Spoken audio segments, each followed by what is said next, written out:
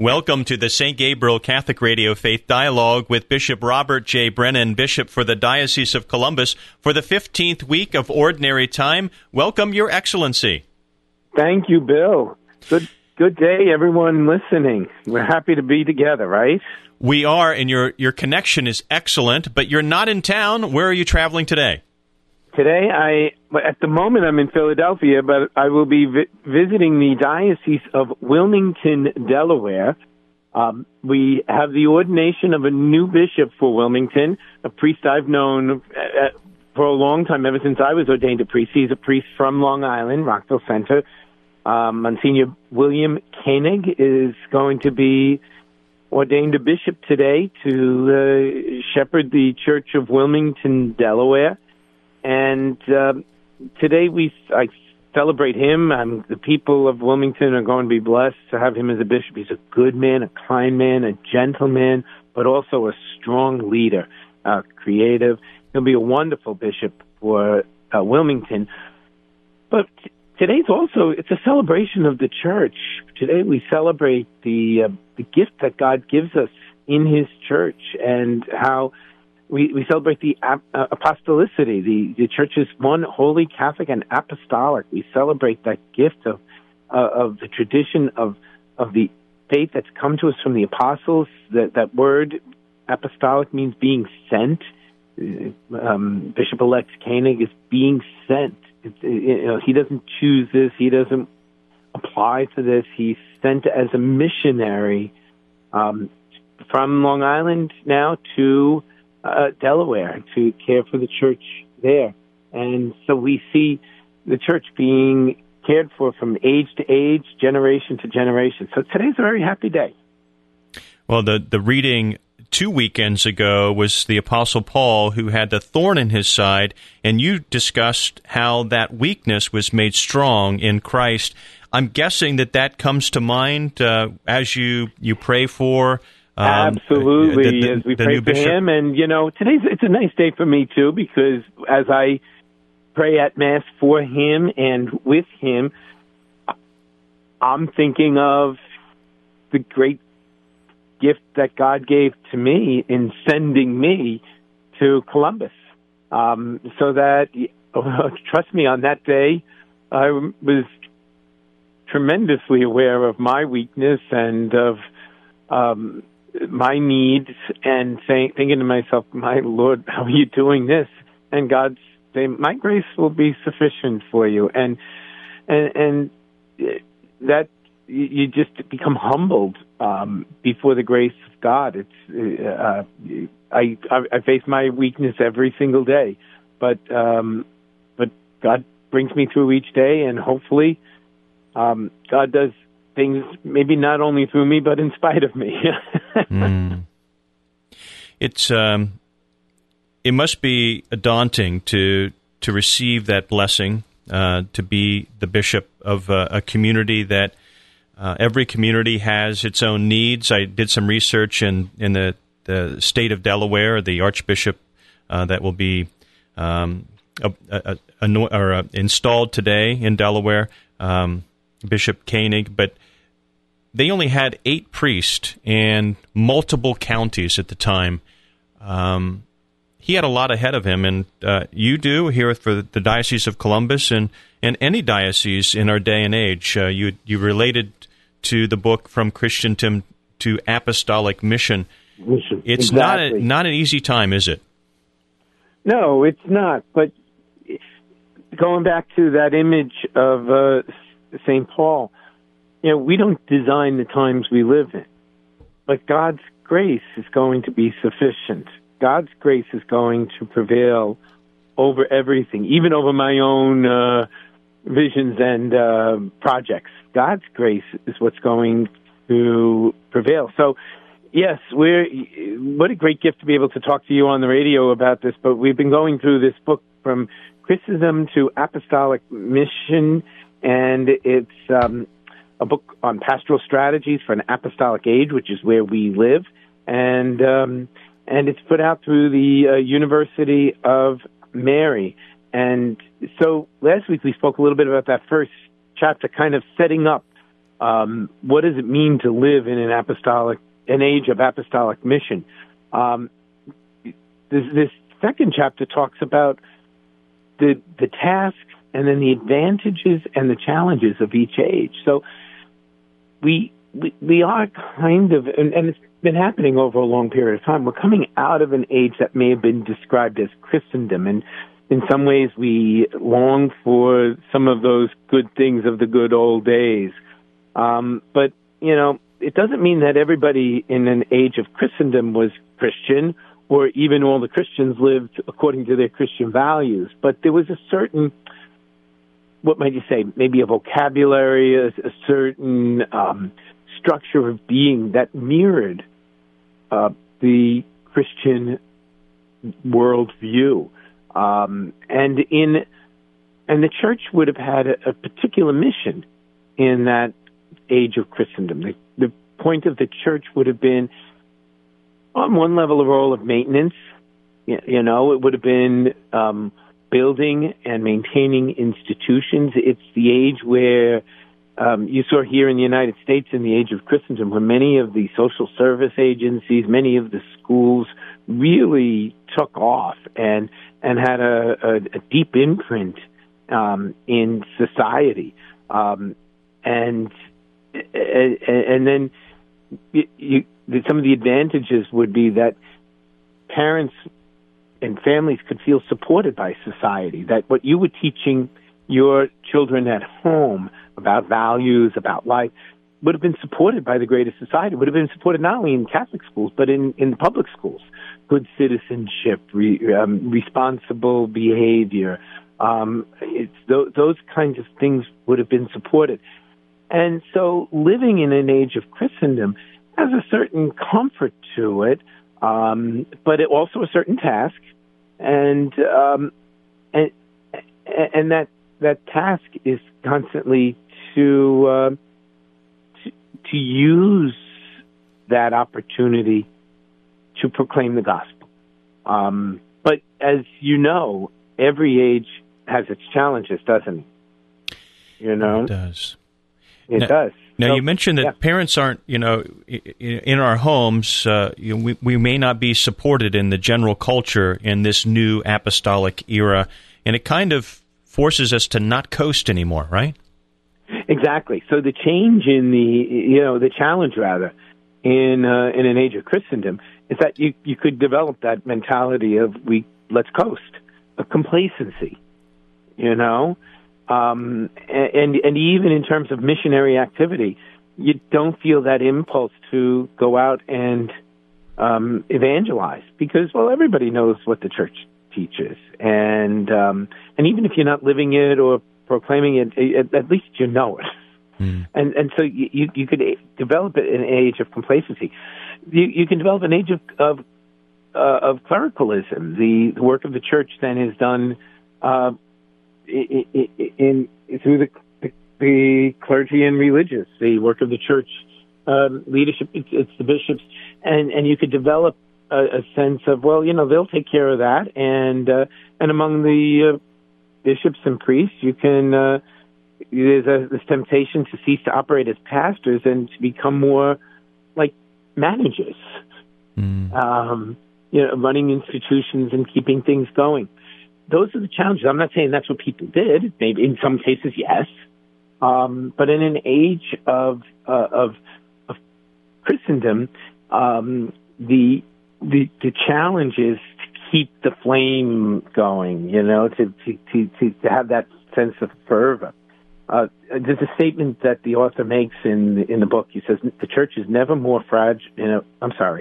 Church is never in a more fragile situation than when she seems strong, but has lost her deep rootedness in the invisible world. This danger can be hard to see in a Christendom age. When the world identifies with you, the danger is you can start to identify with the world. And I think we can look at the ways that, and the church did do that. And some of the crises that we're living through now are the fruits of some of that sad situation where maybe we identified too much with the world and with its systems. And so, we're living in an apostolic age, and it's right to lament the loss of a Christian vocabulary. It's right to lament the fact that the world around us not only fails to support our Christian vision, but actually is antithetical to it, is hostile to what we teach about an integral sexual life, about marriage and the family, about the dignity of human life, about the dignity of the human person created in the image and likeness of God. There are some deep crises out in the world. So that's what you would call an age of apostolic mission, that there's a world that needs now, more than ever, to hear the gospel of Christ. But it's a world where preaching the gospel of Christ is very, very difficult, even within, because, maybe it's part of that sense of complacency, and maybe it's part of just the situation of the world. But even in our Catholic circles, the Catholic vocabulary is kind of lost. So we need to do both evangelization and catechesis. We need to be able to teach the basics, because that's been lost. So society is not supporting our age, and those are some of the situations, the tasks that the Church places in an apostolic age. But there are advantages there, aren't there?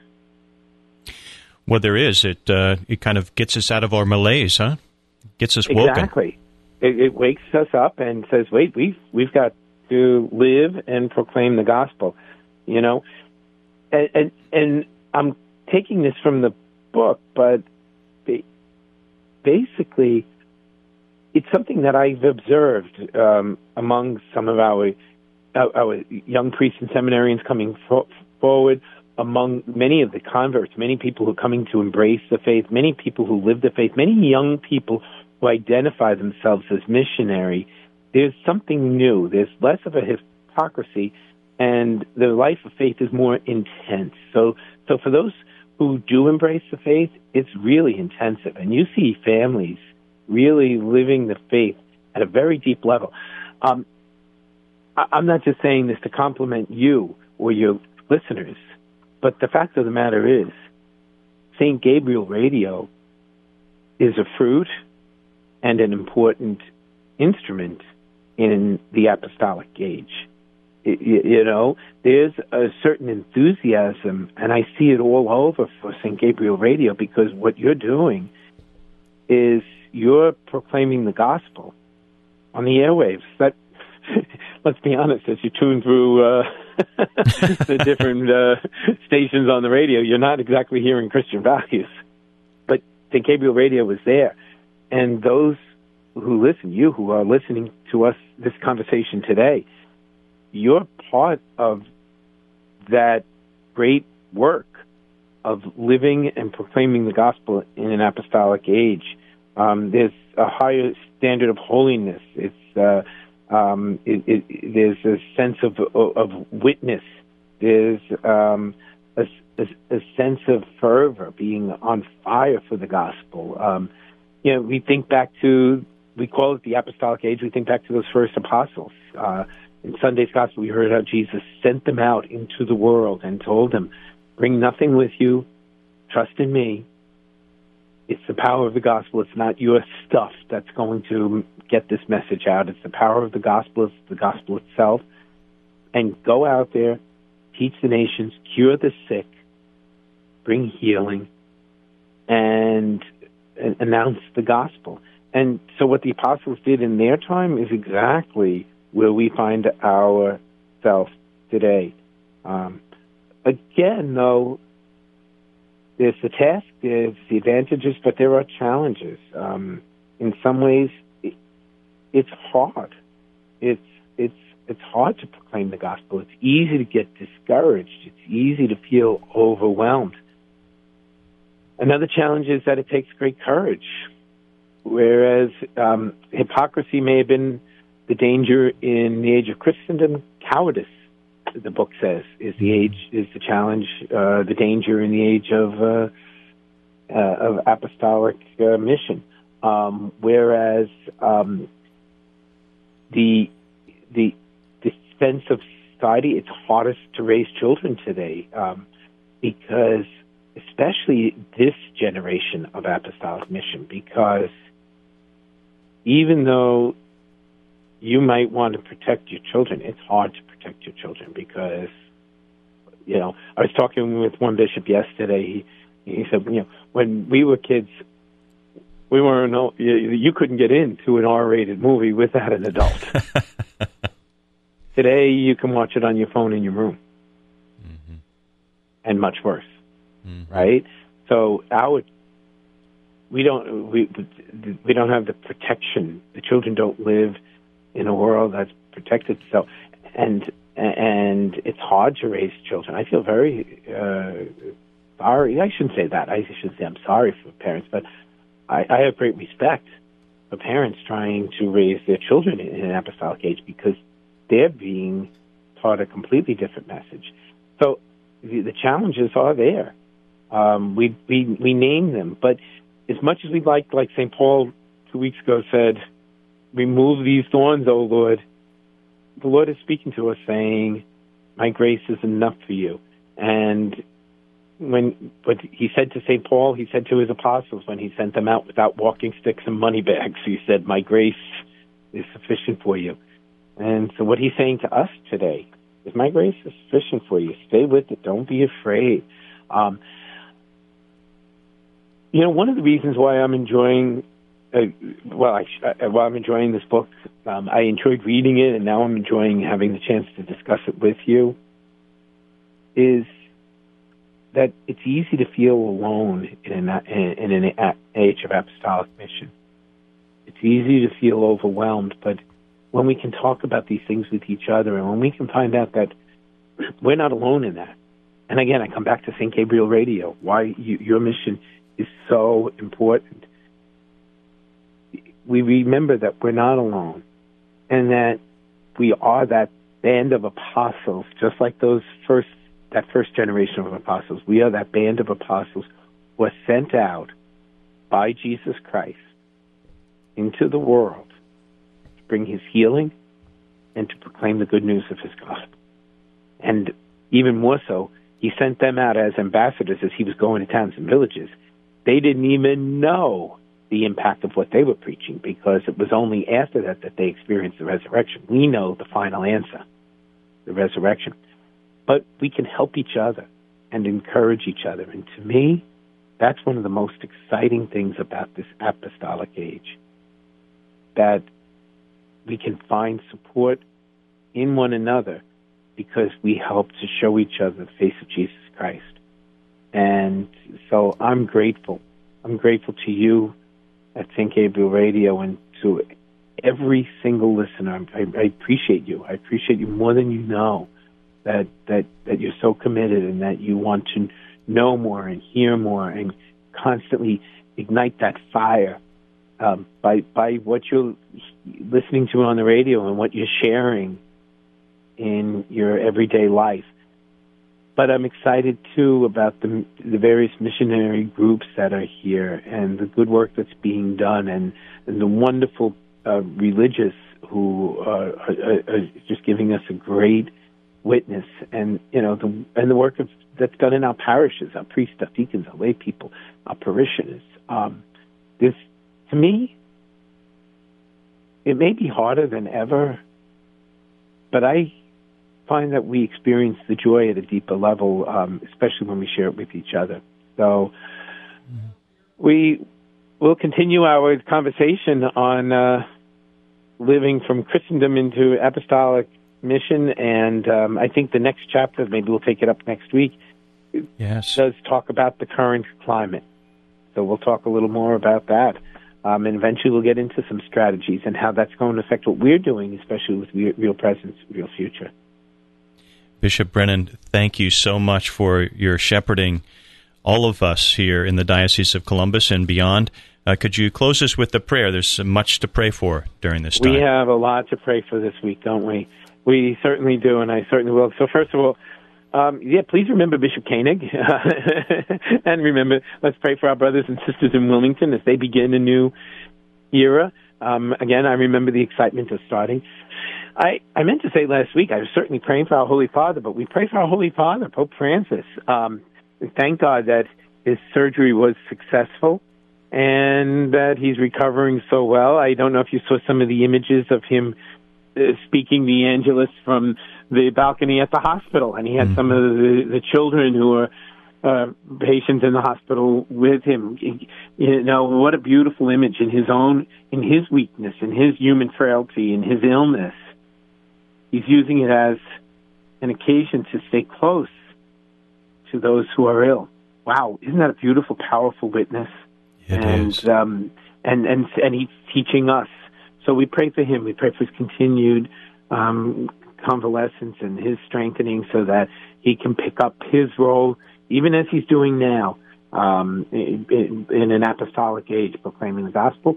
Let's pray. The world needs prayers. My goodness, our own country needs prayers. We pray for the people of Haiti. I have some Haitian friends who, the day of the assassination, the first hearing of it was from a woman I'm very friendly with who wrote to me, saying, please pray, the president of Haiti was just assassinated. I got this very early in the morning. I was like, oh, how sad. We pray for the people of Haiti as they emerge out of that chaos. And we pray for the people of Cuba. I'm with Archbishop Perez in Philadelphia getting ready. You know, the Cuban bishops the Cubans who are bishops, let me restate that. The bishops who are of Cuban heritage or birth here in the United States met yesterday to talk about it, he was telling me. And, you know, we pray in solidarity with people who are crying out for freedom and praying for hope in their hour of great need. And quite honestly, in an oppressive situation. We talk about our situation. We see oppression throughout the world. So, yes, we unite our prayers with all those who are suffering throughout the world, and we ask God to guide us. So why don't we pray? You know what? Let's ask Mary and all the saints to pray along with us. In the name of the Father, and of the Son, and of the Holy Spirit. Amen. Hail Mary, full of grace, the Lord is with thee. Blessed art thou among women, and blessed is the fruit of thy womb, Jesus. Holy Mary, Mother of God, pray for us sinners, now and at the hour of our death. Amen.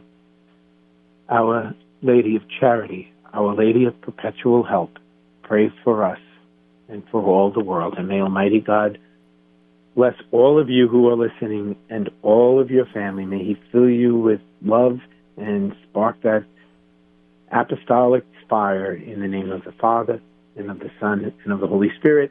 Amen. Amen. Thank you, Bishop Brennan, for joining us today. And now we rejoin our regularly scheduled programming already in progress.